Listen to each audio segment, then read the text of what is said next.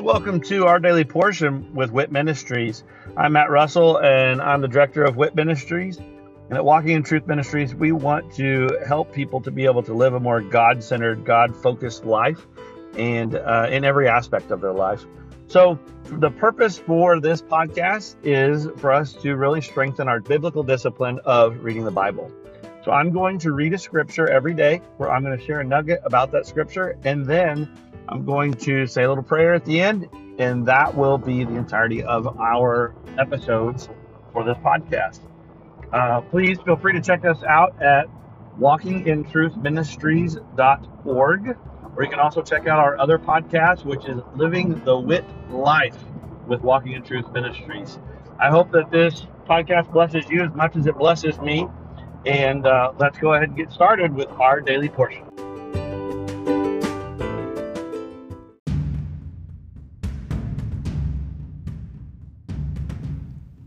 Jesus and Jiu-Jitsu is a ministry, it's events, and it's a podcast, all focused on building community and fellowship around Jesus and great Jiu-Jitsu. We were birthed from a Walking in Truth event called Pursuit. 4 of us left one of these men's pursuits, and the Lord all gave us the same download to create Jesus and Jiu-Jitsu. We've started by doing local events in North Texas. We're slowly but surely expanding those events to other markets across the country, where we bring in professors and instructors. We learn awesome jiu-jitsu techniques.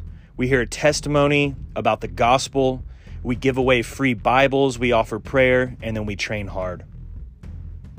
On top of this, we have a podcast that has really taken off that we have a lot of fun with. Look us up on all platforms. We love Walking in Truth, and we appreciate the affiliation with them and the covering that they give us. Thank you to all the leaders at Walking in Truth. Everyone at Jesus and Jiu-Jitsu is truly appreciative.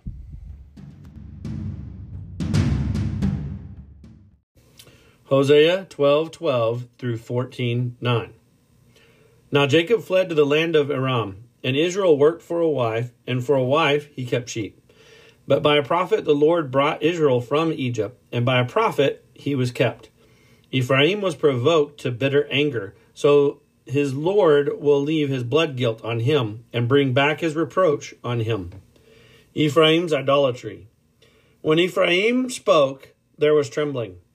He exalted himself in Israel, but through Baal he did wrong and died. And now they sin more and more, and make for themselves molten images, idols skillfully made from their silver, all of them the work of craftsmen. They say of them, let the men who sacrifice kiss the calves. Therefore they will be like the morning cloud, and like dew which soon disappears, like chaff which is blown away from the threshing floor, and like smoke from a chimney. Yet I have been the Lord your God since the land of Egypt, and you were not to know any God except me, but there is no Savior besides me. I cared for you in the wilderness, in the land of drought, as they had their pasture. They became satisfied, and being satisfied, their heart became proud. Therefore they forgot me.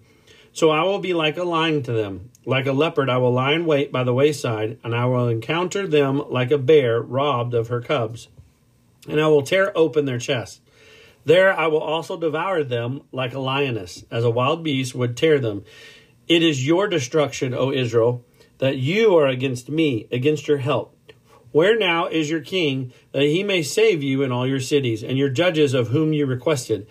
Give me a king and princes. I gave you a king in my anger, and took him away in my wrath. The iniquity of Ephraim is bound up, his sin is stored up. The pains of childbirth come upon him. He is not a wise son, for it is not the time that he should delay at the opening of the womb. Shall I ransom them from the power of Sheol? Shall I redeem them from death? O death, where are your thorns? O Sheol, where is your sting? Compassion will be hidden from my sight. Though he flourishes among the reeds, an east wind will come, the wind of the Lord coming up from the wilderness. And his fountain will become dry, and his spring will be dried up. It will plunder his treasury of every precious article. Samaria will be held guilty.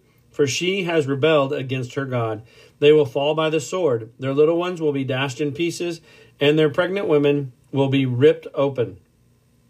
Israel's future blessing. Return, O Israel, to the Lord your God, for you have stumbled because of your iniquity.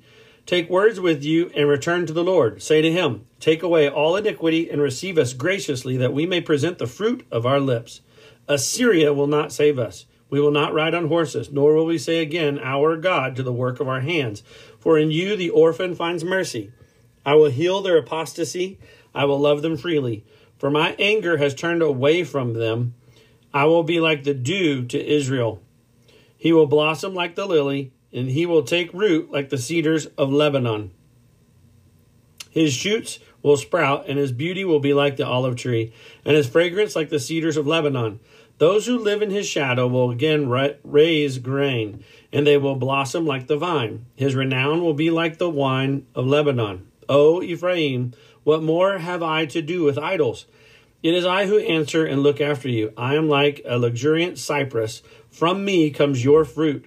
Whoever is wise, let him understand these things. Whoever is discerning, let him know them. For the ways of the Lord are right, and the righteous will walk in them, but transgressors will stumble in them. John 1:41 through 51.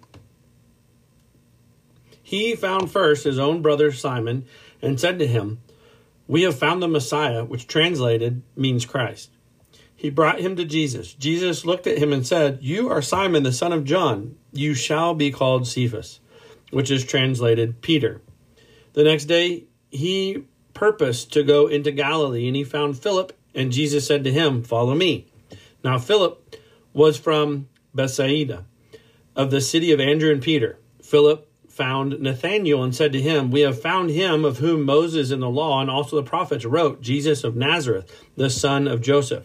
Nathanael said to him, can any good thing come out of Nazareth? Philip said to him, come and see.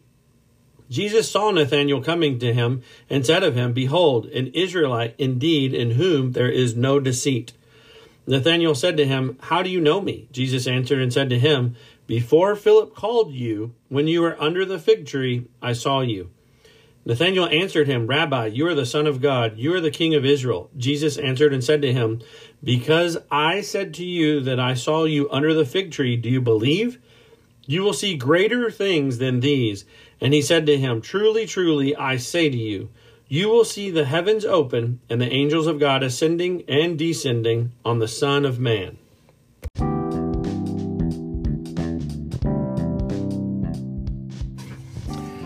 Jesus Christ is the one promised Savior for all. And you can have many scriptures that talk about his coming, his future redemption, everything that's going to happen, they speak of before it happened. And so it's no different here. Ephraim, sometimes, and I fully believe it, when you read through about Ephraim and that tribe, it's one of the half-sons of Joseph, but Ephraim is the lost sheep. They kind of went to a whole nother extreme. When you look at, the Bible saying that you don't add to or take from the word, they definitely added to, and they took from, and just kind of broke themselves off. And, here you're seeing that even Ephraim, whose sins have been just horrid against God, he's sending his son to take it all away.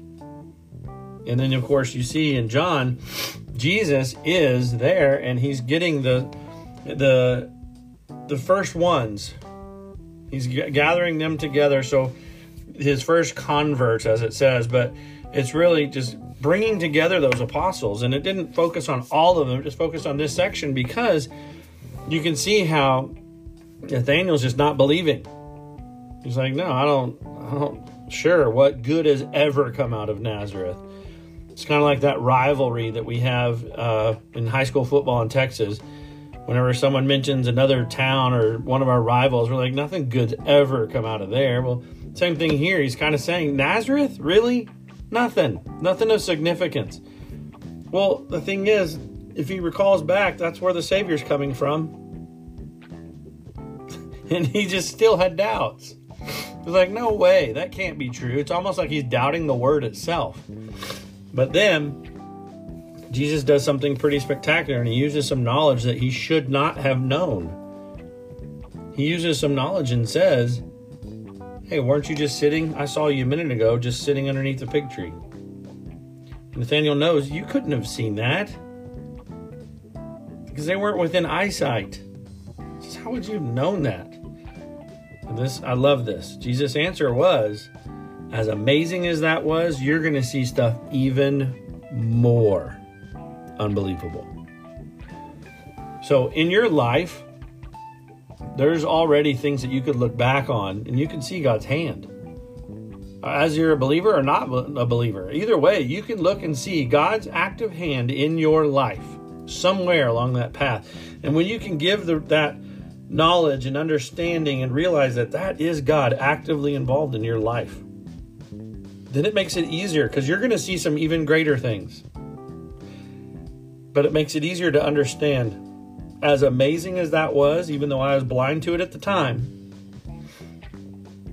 I'm going to be blown away by all the stuff that he's ready to do for me and for you.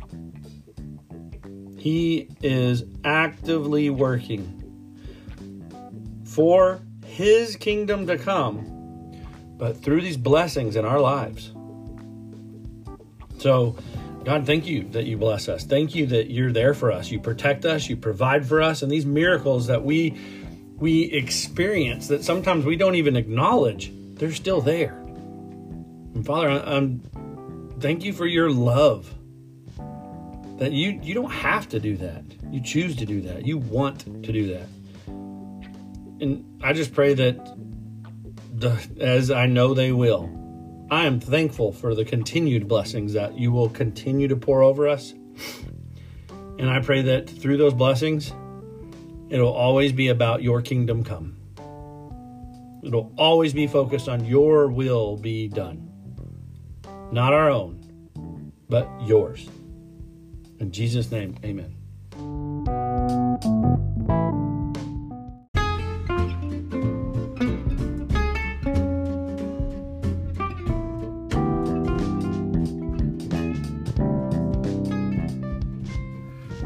Are you concerned about what the future holds?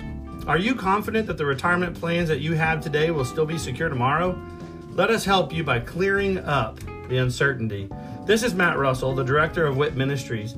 Many of us at Walking in Truth Ministries are bivocational, working in our ministry as well as in the financial services industry at Win Big Financial Group. We help people to build a tax-free and risk-free retirement.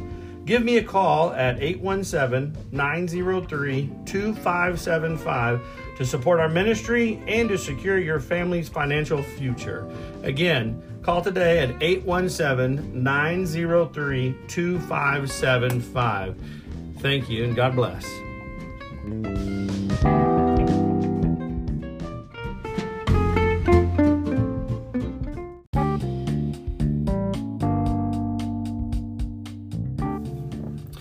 Thank you for joining us today, and I hope that that blesses you either as an individual or with you and your other loved ones. Maybe this is something that you're utilizing to spend with your family some time around God's Word, and of course, that is great. I love that, and I'd love to hear how the Daily Portion podcast is blessing you. If you would, just go to our website at walkingintruthministries.org. And go on there and just drop us a little note about this podcast or one of our other podcasts, or even just check out the events that we have available. But again, thank you very much, and look forward to seeing you again tomorrow as we dig into our daily portion with WIT Ministries. God bless.